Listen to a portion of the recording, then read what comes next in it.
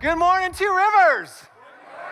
Hey, good morning to Blend, to down in Amped, give it up down in Amped, as well as up in Bearden, and way out in Roane County. I hear every time we say Roane County, the room applauds and cheers. So let's applaud and cheer for Roane County. There you go. Gotcha. Hey, my name's Mark. Glad to be here with you this weekend. What a great weekend it is. And just so you know, we're still in the book of Exodus. So if you've got your Bible in front of you, your journal, you can get to Exodus. We'll be in chapters 13 and 14. We'll get there in a minute or so. But you know what? Labor Day is behind us. Have you noticed that? And I've been in the South longer than I lived in the North, but I'm still a Northerner. I don't understand why you can go back to school before Labor Day. Up north, you don't go back to like the Monday or Tuesday after Labor Day, right? Well, Labor Day's behind us. And a new school year has begun even a little sooner here than most places around the world. But it started here. Teachers have geared up. They're excited. Those who are not fighting the bureaucracy of all the hurdles to teach and have not been so discouraged in the whole teaching profession have geared up again for yet another year to teach. And their hope and their desire in teaching is to do something for our students, which is to get them through the subject. By the time they get to the end of the semester or perhaps the end of the school year, they want to see them move forward. They want to see them get it and to know the subject at hand. We're all for that, yes? We want them to get it. Will they get it? I don't know. Time will tell. We'll see. And that's where we find ourselves here in the book of Exodus. We're in Exodus, and we're in this series entitled The Supernatural. And we're looking at a worldview, how we need to, as believers and followers of Jesus, have a worldview that represents and reflects a word worldview. And so as we jump into the text, let me remind you of a couple things. Before we even get there, God's preparing his people to move forward. If you've been with us over the last several weeks, you know, what has he done? How has he done that? How has he tried to get his people to know him, to really know who he is and to trust him? Well, he's actually provided 10 different strikes of judgment where God supernaturally walks in and takes the ordered world that we know and has turned it into chaos for the Egyptians. If you've been around for a while, they're called the 10 plagues. God is actually taking the ordered world and deconstructed it and decreated it in such a way to demonstrate his power and his authority over all that which he's created so that his people would know who he is. His people would know him and trust him. I'm going to take you all the way back to chapter 6. You don't need to turn there. I'm going to take you there. But back in chapter 6, in the early part of this journey that God's taking his people on, he speaks to a man named Moses, and he says, hey, I want you to go, and I want you to lead my people out of captivity. And Moses goes, instructed by God, and he says this to the people. This is God speaking. Moreover, I've heard the groaning of the people of Israel, whom the Egyptians hold as slaves, and I have remembered my covenant. Say therefore to the people of Israel, I am the Lord, and I will bring you out from under the burdens of the Egyptians, and I will deliver you from slavery to them. And I will redeem you with an outstretched arm and with great acts of judgment. I will take you to be my people, and I will be your God. And this is what he's trying to get them to grasp and know by the end of the semester. You shall know that I'm the Lord your God, that they'd know it, who has brought you out from under the burden of the Egyptians. I will bring you out onto the land which I swore to give to Abraham, to Isaac, and to Jacob. I'll give it to you as a possession for you, for I am the Lord. This is God's desire that his people would know who he is. And he's going to great acts, literally acts of judgment, to be sure they know who he is. And I got to tell you, back in chapter 6, this proclamation, when Moses shows up on the scene and he says to them, hey, God's leading us out. It's been hundreds of years. They've been in captivity for a long time, and this guy shows up on the scene, and he says, God's leading us out. He's going to take us to a new space. He's going to take us to the promised land that he promised our forefathers. And the very next verse, chapter 6, verse 9, it says, because of their broken spirit and harsh slavery, they couldn't even wrap their minds around that. It'd been too long. It'd been a story they heard that now has become a myth. Could God possibly do this? They couldn't wrap their hearts and their minds around it. And we get to the space in the story itself where God's providing supernatural experience after supernatural experience so they would know that God is with them. And here you go. You want to know how it ends? The semester ends for them? You want to know how they get there? We're going to actually talk about the second half of chapter 13, go all the way to the end of 14, and God's going to walk them through a familiar story. And if you've been around church for a minute, or even watched TV for 2 minutes, you know the story. God takes them through the sea. He parts the waters and takes them through the sea. It's a phenomenal, miraculous demonstration of God's presence and his power with his people. And we're so familiar with it sometimes, it just becomes like white noise. And as they walk through the sea, at the very end, I'm going to tell you how the semester ends. We're going to tell you how the semester ends, and then we're going to go back and unpack the journey a little bit. The semester ends with them getting it. They actually do discover discover and understand who God is, and they trust him, and they trust his servant Moses. It's a beautiful picture. 14:31, taking the very end of the text we're going to spend time in today. Chapter 14:31, and we'll get there again. We get there the second time, you can underline it. Israel saw the great power that the Lord had used against the Egyptians, so the people feared the Lord, and they believed in the Lord and in his servant Moses. Do you get that? Israel saw the great what? Come on, say it louder. They saw the great what? Power the Lord used against the Egyptians, so the people feared the Lord, and they believed in the Lord and in his servant Moses. Here's the big theme for the weekend. Here's the idea we're going to rest in for a bit. To know God, our faith must be based on the supernatural power of God. To know God, our faith is based on the supernatural power of God. That's where we find it. That's where it's discovered. And I love and hate preachers and teachers who beat up on the Israelites. I feel like people take a pot shot at these people, right? They're just grumblers, and they can't get it right. They're tripping over themselves, and God does so much for them, and before they know it, they're just complaining and looking for something else. And even our story today, we'll get to it. Like God parts he parts the sea. He causes them to cross over on dry ground. If you read ahead a little bit, you know, they get to the other side. After all that they've seen God do, 10 plagues, 10 acts of judgment, 12 supernatural movements, he parts the sea, and then they get to the other side, and they wonder, how are we going to be fed? How are we going to where are we going to get something to drink? And they start complaining. And I know we love to pick on them, and yet, can we just stop for a moment and celebrate what is? They get it.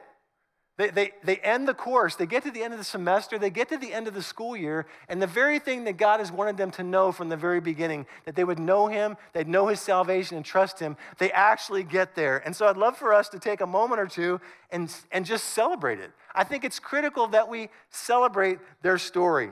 The supernatural power of God ignites faith. It ignites faith. Their story ignites faith. I hope as we move through their story, familiar to so many of you, I hope we can look at it with fresh eyes. I hope as we move through their story will continue to ignite our faith and to encourage us. We have a resident theologian we all rush to in this study of Exodus. His name's Christopher Wright, and he says it beautifully. He says the story of Israel crossing the sea as the climax of the Exodus narrative enters into the wider story of God in the Old and New Testaments in a way that's clearly intended to inform and to strengthen the faith of God's people. This is here, so it would encourage us and strengthen our faith as God's people. Israel saw the great power of God, and they feared the Lord, which is the beginning of wisdom. They understood. They started to grasp who God was and who God is and who God longs to be for them. They get it, and we're going to celebrate that. Israel believed God and did what Moses said. And before we get to the end, we're going to go back and actually move through the story itself and see how they got there. Back in chapter 13, starting in verse 17, where we dropped off last week, we're going to pick up. And here's where the story goes on. When Pharaoh let the people go, God did not lead them by the way of the land of the Philistines, although that was near. For God said, lest the people change their minds when they see war and return to Egypt, but God led the people around by the way of the wilderness toward the Red Sea. And the people of Israel went up out of the land of Egypt, equipped for battle. Here these folks were finally leaving their space. God allowed them to be released. Pharaoh let them go. And God didn't lead them in a direct way. He said, if I take them by the route that we typically should go, we're going to pass a lot of military posts. And these folks are not ready for this. Even though it says they were geared up for battle, God knew differently. They're not going to be able to handle this. It's going to be a lot and too much for them to take place. Plus, he had a strategy he was already working on. He wanted to get them to a place where he was going to do yet another miraculous work for the people of God. And so he moves them in a different direction. Verse 21, and the Lord went out before them by day in a pillar of cloud to lead them along the way, and by night in a pillar of fire to give them light, so that they might travel by day and by night. The pillar of cloud by day and the pillar of fire by night did not depart from before the people. Now, if you're reading this, if you've been in the story a little bit, he just mentions it as if he's talked about this before. It's almost, when you're reading the story, it's in passing. You have to go back and go, Wait, is this the first mention? It's the first mention of this. He says, I'm going to make sure that you know that I'm with you. I'm going to give you a pillar of cloud by day and a pillar of fire by night. My presence is going to be with you. You're going to supernaturally experience my presence with you as you go. And as they're going, Pharaoh, back in Egypt, he either comes to his senses or not. Maybe his ego has been damaged that greatly. They've suffered a great deal of brutality as a result of God's people, as a result of these slaves that filled their spaces just moments ago, hours ago. And Pharaoh comes to his senses and he says, are we crazy? We've just seen our whole workforce walk out of town. And so what Pharaoh does is he rallies up all those military folks who are left. And I think it's interesting. It says he gathers up the military folks and he chooses 600 of his best chariots and then some other ones. I wouldn't want to be in the other ones, right? But 600 of his best chariots and plus a whole lot of other ones and the warriors to boot. And they go out after the people of God. 14, chapter 10. When Pharaoh drew near, the people of Israel lifted up their eyes, and behold, the Egyptians were marching after them, and they feared greatly. And the people of Israel cried out to the Lord. They said to Moses, is it because there are no graves in Egypt that you've taken us away to die in the wilderness? What have you done to us in bringing us out of Egypt? Is it not what we said to you in Egypt? Leave us alone, that we may serve the Egyptians. For it would have been better for us to serve the Egyptians than to die here in the wilderness. All right, they're already stumbling a little bit. A little negative, right? They're going to get to the celebration. Remember where we're going? They get to verse 31, but there's a little bit of a journey to get there. But folks, don't miss this. This is getting intense. Again, don't let your familiarity with the story allow this to become white noise for you. This is getting pretty intense for these people. They're pretty engaged here. And I love good sarcasm. It's not lost on me. And they don't disappoint. What, Moses? Was it not enough? We were in slavery back then. Did you bring us out here to die? This is where we're going to meet our Maker? Out here in the wilderness? Were there not enough graves back in Egypt? The Israelites are gripped with fear, massive panic, as they look up, and on the hill before them, they see the Egyptian army coming after them, 600 plus other chariots and horsemen, and Pharaoh himself. And it's legitimate for Moses to speak to this fear. And I was sitting in this for a little bit this last week, and I thought, remember at the beginning when God called Moses, and he said, I want you to lead my people out of Egypt. And Moses was a little bit reluctant, right? He's like, gosh, shucks, I'm really not a good speaker. Not going to go well for me there. Could you help me out a little bit? And God sends Aaron. And so you think Moses is somewhat reluctant, but when you get to this part of the text, Moses is nothing in the area of reluctancy. In fact, he steps up and speaks. He's definitely experiencing the presence and power of God personally in a way that allows him to step forward and speak in a way to these people with great verbose. I know when you're reading the scriptures, and I don't know if you're like me, I'm sitting in a dark corner of my house in the morning with a light there, and I'm reading in just passive, wonderful, soft tones. And Moses said to the people, fear not, stand firm. That's not how you read this. If you're in the text and you see the intensity, they're looking up. They're looking up in the crisis of the Egyptian army about to pounce. These Egyptians are ticked off. Everyone in their family has had a death. They've seen their culture destroyed. They've seen Pharaoh, their king, being mocked. They've seen their religion take a beating over and over, and they're going after these people. And the folks of Israel look up and they see these folks, and they're panicked with fear. And into this, Moses says to the people, and I think with as much tenacity as he can muster up, hey, folks, fear not, stand firm, see the salvation of the Lord, which will work for you today. For the Egyptians whom you see today, you shall never see again. And if you read forward a little bit, they see him again, but they're dead on the shore. The Lord will fight for you. You have only to what? Be silent. Shut up. Stop. Look at the salvation that God is doing today. Then the Lord said to Moses, and I think this is interesting too. He says to Moses, all right, tell the people this. Tell the people to move forward. That's got to stop. You got to stop and go, that's a little odd. Go and move forward where? Like, in front of us is the sea. Behind us is the army. Go, move forward. So God says to Moses, what I'm going to do for you, Moses, and I'm going to do for my people, I'm going to have you lift your staff, and as you lift your staff, the waters are going to open up. The sea's going to open up. What? The sea's going to open up, and you're going to pass through on dry ground, and right behind you, the enemy's going to come in after you, and as you get out, the sea's going to actually engulf them and swallow them up. What? Move forward? Verse 21. Then Moses stretched out his hand over the sea. And before he does this, the angel of the Lord, we see in this text, the angel of the Lord, which is God himself, Yahweh, in a pillar of cloud, a pillar of fire, moves from the front to the back, and he brings a separation between the people of Israel and the Egyptians for the entire night, so one can't get to the other. Verse 21, then Moses stretched out his hand over the sea, and the Lord drove the sea back by a strong east wind all night and made the sea dry land, and the waters were divided. And the people of Israel went into the midst of the sea on dry ground, the waters being a wall to them on their right and on their left. That should sound really familiar to us, yes? You probably were half listening to me as I read it. Like, I know what's happening. I've seen that. I can see it in my head. All of us have a visual of this because we've seen movies, yes? We've seen this. Special effects. The wall of water was pulled back and the dry land was there. Well, this isn't special effects, folks. This is the supernatural power of God doing a mighty act before his people. I've told you before, one of my favorite places to sit is right on the ocean front. Sitting right there, I can sit in a chair forever, and I'm blown away by the power, the majesty, the chaos of the waters, both above and what I know what's going on below. It's profound. But if I was sitting there in my beach chair this summer and all of a sudden God said, the waters are going to open up, I'm already blown away by what I'm seeing. The waters are going to open up, they're going to separate, you're going to see dry ground, I'm going to call you to walk forward. Man, that's incredible. This had to be one of the most scariest, miraculous, wonderful, challenging, fearful moments of their lives thus far. I lost my spot, getting fired up. We're on a whole nother page. Verse 23, and the Egyptians pursued and went in after them into the midst of the sea, all Pharaoh's horses, his chariots, and his horsemen.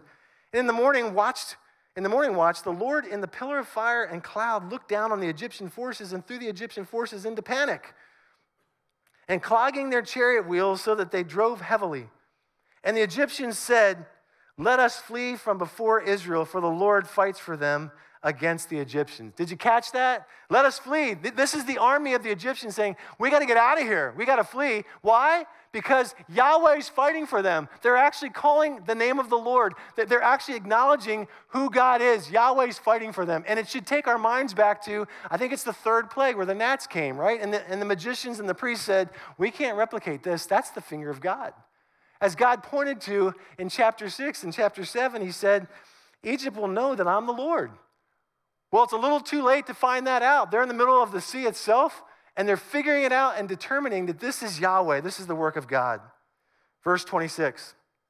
Then the Lord said to Moses, stretch out your hand over the sea, that the water may come back upon the Egyptians, upon their chariots, upon their horsemen. So Moses stretched out his hand over the sea, and the sea returned to its normal course when in the morning appeared.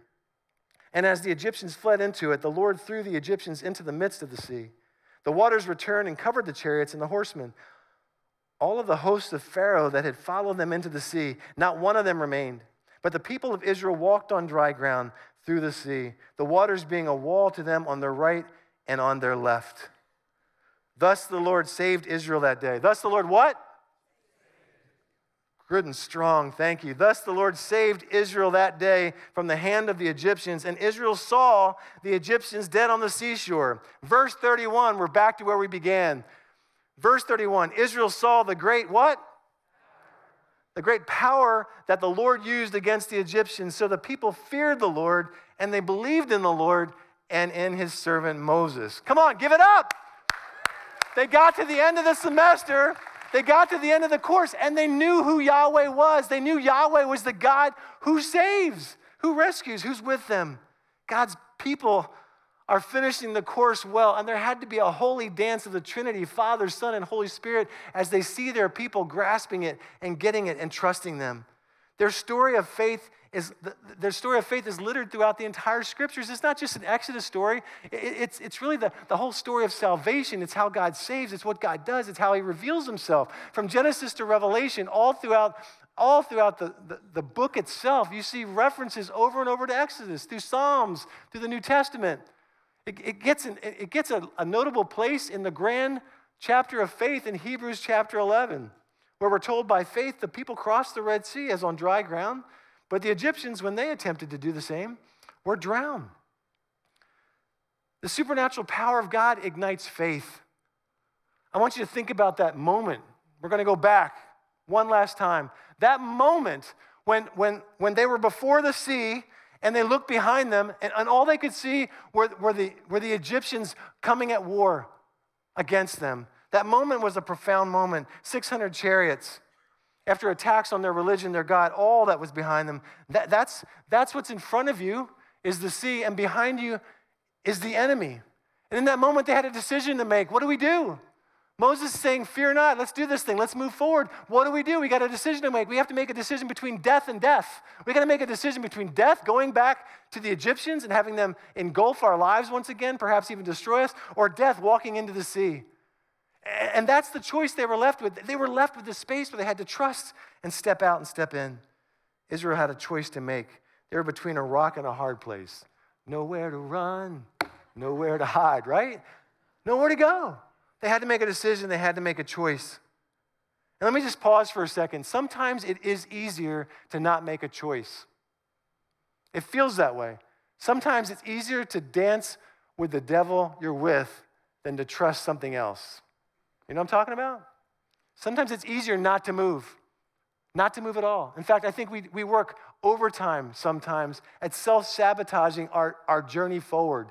Well, to actually step forward, to surrender, to trust God in a way I can only hope, dream, or imagine, to do that would be risking so much. So I'm going to own control. I'm going to self-sabotage my faith and my movement, my very movement in trusting God and moving forward. It's a choice between death and death, and I think it's a choice also between death and death to self. There's something that they had to die to within themselves to trust God and to step forward. They could have moved backwards or they could move forward. And Moses is saying, what I want you to do, folks, what I want you to do is to move forward. Our choice is between death and death to self. And that's the decision. That's the choice that sits at the heart of Yahweh. Sits at the heart of Yahweh's salvation, of knowing his salvation. God has done everything he possibly can to rescue and save us. And he's asking us to do one thing: step into it, accept it, move into it, receive it. And not just a yes to Jesus for the first time. And I hope every one of you made that yes to Jesus. You've committed your heart to Christ and are following him. But that's Yahweh's salvation every day of our lives. It's making that decision over and over and over again throughout chapters of our life. We're saying, yes, I know the wall behind me. I know the wall in front of me. I know what you're calling me to. And God helping me, I believe, help my unbelief, help me to step forward. And the encouragement from this story for me, and I hope it is for you, that it ignites your faith. I hope it ignites your faith in a way. It's possible for us to believe God and to trust him for new and fresh ways. It's possible. It's possible for us to trust God. It's possible for us to actually see and experience that yearning that lives within all of us. There's got to be more. And he's saying there is. There's so much more for you. I just need you to step forward. I need you to move forward. I need you to go. Get your eyes off the past and move forward. That's what he's calling us to. We know from the parable that Jesus told about the seeds that it doesn't take massive faith. That's for people of great faith. I think great faith is acquired and probably built over years, but it starts with this kind of faith. The size of a mustard seed, it says. If you give yourself to God to the degree of a mustard seed, God and the power of his Holy Spirit is going to move in that space and place and multiply it in ways we never dreamt, hoped, or imagined. My faith is ignited. My faith is ignited by the supernatural power of God. And my faith is also solidified there. It's solidified in the supernatural power of God. We've just seen, and God did this for his people. He said, you want to go to class? I'm going to take you to class. He said, I want to give you 12 supernatural acts. The first one is when Aaron threw his staff down and it became a snake. And then he moves through 10 plagues of judgment, 10 supernatural acts of judgment. And now on the 12th, bookended here, he said, I'm going to walk you through dry ground. You're going to escape your enemy, and you're going to walk through the sea floor itself on dry ground as I hold the waters back. And as you get through, they're actually going to implode on your enemies. And to make sure that you know that I'm with you, I'm going to give you a pillar of cloud and a pillar of fire to lead you by day and by night. That's what God's done for these people. Israel is being recreated as the people of God. There's a recreation taking place with them. You think, why do they need a recreation? Well, let's be mindful of the story. Remember, they've been in captivity for 430 years. None of you are 430 years old. None of you. Okay, I'm not going to say that. A couple of you, maybe. I'm just saying. Nobody's 430 years old. They had a way of thinking, a way of feeling, a way of believing that for 430 years they'd grown accustomed to. I'm sure they heard the stories of faith, and at some point the stories of faith had to feel like myths to them as they got up every day and went back to work as slaves to the Egyptians. And God says, I want to recreate, I want to give you new and fresh experiences. I want you to have firsthand information, not just what you read about from Abraham, Isaac, and Jacob. I want you to experience something new and fresh in a way that's going to build your history, build your dependency on me, build your trust in me, that you'll be able to walk forward and be the people I've called you to be. And God demonstrates his power over the Egyptians and reveals himself to the Israelites by executing judgment. Israel's fear then is transformed from wrong fear to right fear. They were a fearful people. It said here in the text, they were greatly terrified. That's pretty scared and panicked. They were greatly terrified. Their fear goes back long before the parting of the sea. Their fear goes all the way back. Like they were taken into captivity. They feared their captors. They feared the people who really ravaged over them on a daily basis. Remember the story where they were asked to make more bricks with less supplies? They feared that they'd lose their lives as a result of that. And now they're fearing as they look up on the mountain and they see behind them the Egyptian army coming out in full force against them, and they fear and they're panicked about this. Israel's fear is transformed from wrong fear to right fear as they see Yahweh's fighting for them. Yahweh's at war fighting for them. What a profound infusion of who God is to their world and to their existence. Not only has God been providing for them, but he's been fighting for them too. Their faith is solidified in the supernatural power of God. And I hope you're getting and grasping the parallels between Yahweh, faith, salvation, and our faith, Yahweh, salvation. God has done a supernatural work in their lives. And here's the truth about you and I hope and pray that every one of you are followers of Jesus and you've said yes to Jesus. If that's your story, if that's your decision to follow Christ, here's what's true supernaturally about you. And here's what we believe supernaturally. We believe that God himself left the throne of heaven and came to earth in the form of a man. We believe that. That's supernatural, that God himself would become a man and step into the world in which we live. We actually believe that God himself not only became a man, but lived a perfect life as boy, adolescent, and adult, lived a perfect life. We believe that God himself, living as a perfect man, went to a cross and he himself took on all the sin of the world. That's supernatural. Who can do that? God, only God. God took on all the sin of the world. There's enough sin in this room to drown one of us, right?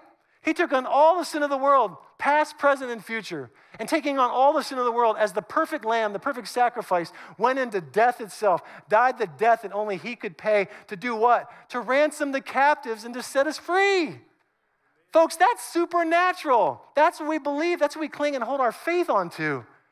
That's what God has done for us. And that wasn't even enough. He went further than that. He walked out of the grave and declared his freedom over death and sin. No longer has a hold on us. We're free in Christ. Free in Christ. And then he returned to the Father to sit at his right side to intercede on our behalf. And because he didn't want to leave us alone, he didn't give us a pillar of cloud or a pillar of fire. He gave us the presence of his very Spirit who resides within us. Folks, that's supernatural. The Spirit of God rests and resides within every one of us who've called on the name of Jesus. Amen? Amen. And it's the same Spirit of God who enables us, empowers us to live this life, and who's fighting for us. You got a God who is fighting for us. That's supernatural. And that's worth celebrating. That's what God was longing for his people to grasp and to know. That's what he's longing for us to grasp and know as we move forward, as he's recreating our history as his people in profound ways, that God would have his way amongst us. Our faith, your faith, is solidified in the very same way. The supernatural power of God. We were in services a couple weeks ago, and we were singing a song, and I always listen to songs critically. I'm sure other people have done their homework before they get to a platform, but I was listening to a song, and we were singing something. Somewhere in the song, the line went like, God's fighting for us, he's fighting my battles, and I always sit and go, is he? Is he though? Is that true? And I think the reason I questioned it, because I didn't understand it, the reason I questioned it was I was fighting a battle with a particular area in my life with somebody, and I thought, was God fighting for that? And I got to say, no, he's not fighting for that. We got to be really careful. When we sing songs that God's fighting for us, he's not fighting my battle with the neighborhood association, the guy that left his boat out there way too long, or the person at school that's just driving you, bat crazy. Like, he's not fighting that battle. When we sing that song that God's fighting, he's fighting with us, he's fighting for us, he's not fighting our battles. We're called to fight his. God's committed to the battles, not committed to the battles I've chosen. He's committed to the battles he's in. He's committed to the battles he's in. You want to know what battle he's in? He's in the battle of you and I knowing him, trusting him, following him to the degree that other people are drafted in and also ignited and solidified in their faith because they know him, love him, trust him. That's the battle he's fighting. Paul talks about it in ways. He says, I'm giving myself and forging myself and giving myself with agony that Christ himself would be forged in you, that you'd be transformed, that you'd be a people that reflect Christ. And sometimes the battle that he's fighting, hear this, it's going to hurt a little bit, isn't out there, it's you. He's fighting you to do the work he's called you to do. He's fighting you to actually accept and believe the narrative that he's speaking into your minds and hearts. Remember the text? 430 years of thinking in one direction, one way. I don't have 430 years, but I have a few decades of old themes, things that people have said to you, people that have believed about you, that the first thing that happens in your mind, in your world sometimes, you go to this text, this narrative that goes on in your head, and you actually unravel the truth of who God is and start believing something old. And God's saying to you, no, I'm fighting you that you would see yourself as a free people, that you'd see yourself as a people Yahweh has saved and is continuing to pour himself into, forming you into the very likeness of Christ himself. I'm going to go personal. I've had 4, 5, 6 moments, chapters in my life that I know I've experienced the supernatural power of God. I know that. I know that there's nothing in the story, nothing in the narrative that I could explain away and make it consequence or this just would have happened anyway. I know God has done a work in my life, in a few chapters of my life, several chapters of my life that I can't deny. And what's so encouraging about that, and I know you have the same stories in your life as well, what's so encouraging about that is that when the moment happens and the morning comes, and it comes often for me, if you don't like your pastor talking this way, get over it. But if it comes often for me where I wake up sometimes and I go, is this real? Is this all real? This can't possibly be real. This seems preposterous. And the question all of us wrestle with in every area of our lives sometimes is, can I really trust him? Can I trust him with this? Can I trust him in this? Can I trust him with her, with him, with them? Can I really trust God in this? And it's these stories in my life and these stories in your life that I go back and God brings them back in my own history. And I go, I know that God did something then that was beyond what I could ever hope, imagine, or expect. And God did it. And sometimes when God does these miraculous works in our life, he parts the sea and we walk through on dry ground. The angels sing, the waters are held back, and the check for tuition is in the mail. It's a beautiful moment. I've had those moments. But God's power and presence isn't just revealed in the parting of the sea. I've also experienced God's power and presence in the wandering in the desert and wondering if I could get up the next day and where my next meal is going to come from. And will I really get water from that rock? Can I really trust you in the hard things of life? Can I really walk back into my marriage emotionally? Can I really walk into these relationships that you've called me to? Can I really face the day tomorrow because of the people at work or the people at school or whatever? Can I do these? Can I walk forward? When I'm asking that question, I go back and I look at, of course I can, not because of who I am, but who God's demonstrated himself to be. He's trustworthy. He wants me to know. Yahweh wants us to know him in such a way that we walk in him and we're able to take those steps of faith he's called us to step into all that he's got for us. I'm going to go one step further. There's the sea. Here's the battle behind me. God's been after me to take a step forward in an area of my life he's been drilling down on me for decades. And right now he's calling me to take the next step. And in full authenticity and honesty, I'm having a hard time moving. I'd rather stay in the crud that I've created than to trust him for the freedom he's promised. And it's probably true of you too. And what's true in the story for us It's possible for us to move out. It's possible for us to step forward. It's possible for us to actually make that leap, as small as it may be, for me and for you. God's calling us to do that. He's calling us to move out, to move on, to step into it. This week, we're going to do that. We're going to take the next step. Yes? Yes? Yes, we're going to take that. We're going to take the next step together. And part of the next step for us is going to be engaging even more in the story. We're going to continue to engage in the story. We're going to step into the story. We're going to actually live it out together. We're going to spend time together, individually, but corporately across all of our campuses, all of our venues. We're going to ask God to continue to reveal himself to us, to give us the courage we need to step forward and the power that comes only from his Holy Spirit to do the very work he's called us to do.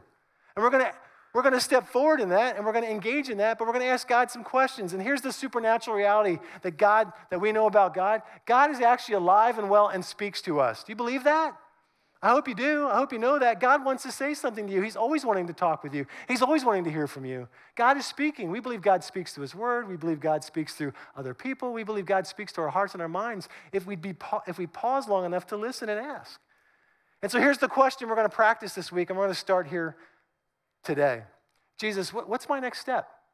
What's the next step you're calling me into? And let me just tell you this. If you think, wow, this message really wasn't for me, folks, wake up. This is for you. This is for every one of us. There's not a follower of Christ where God isn't calling us to move forward and take another step.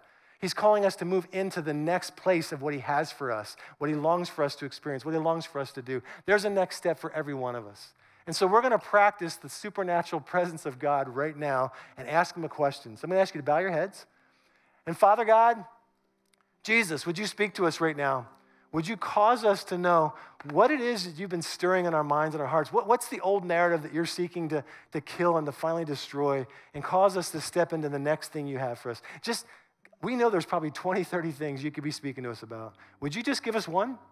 Would you just give us one simple next step? Would you speak to us now by the power of your very Spirit?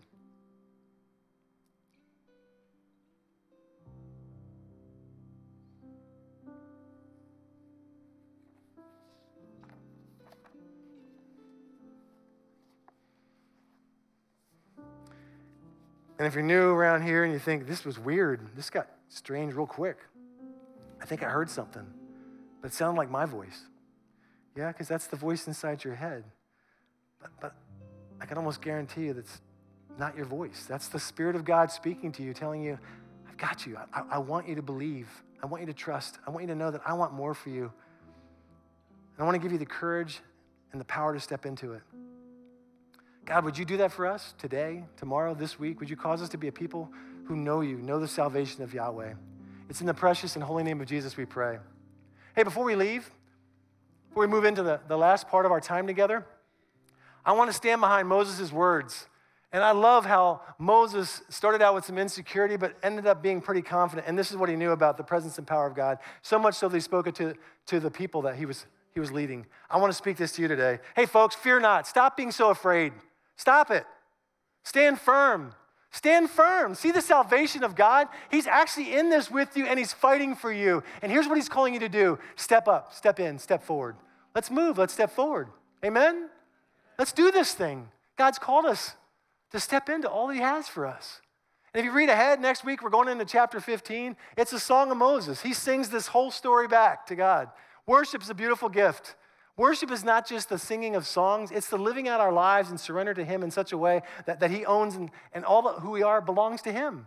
But it certainly is an expression of our worship, an expression of our hearts. So no better way for us to end a service together than to stand and sing and declare our trust in Christ and Christ alone. Let's stand.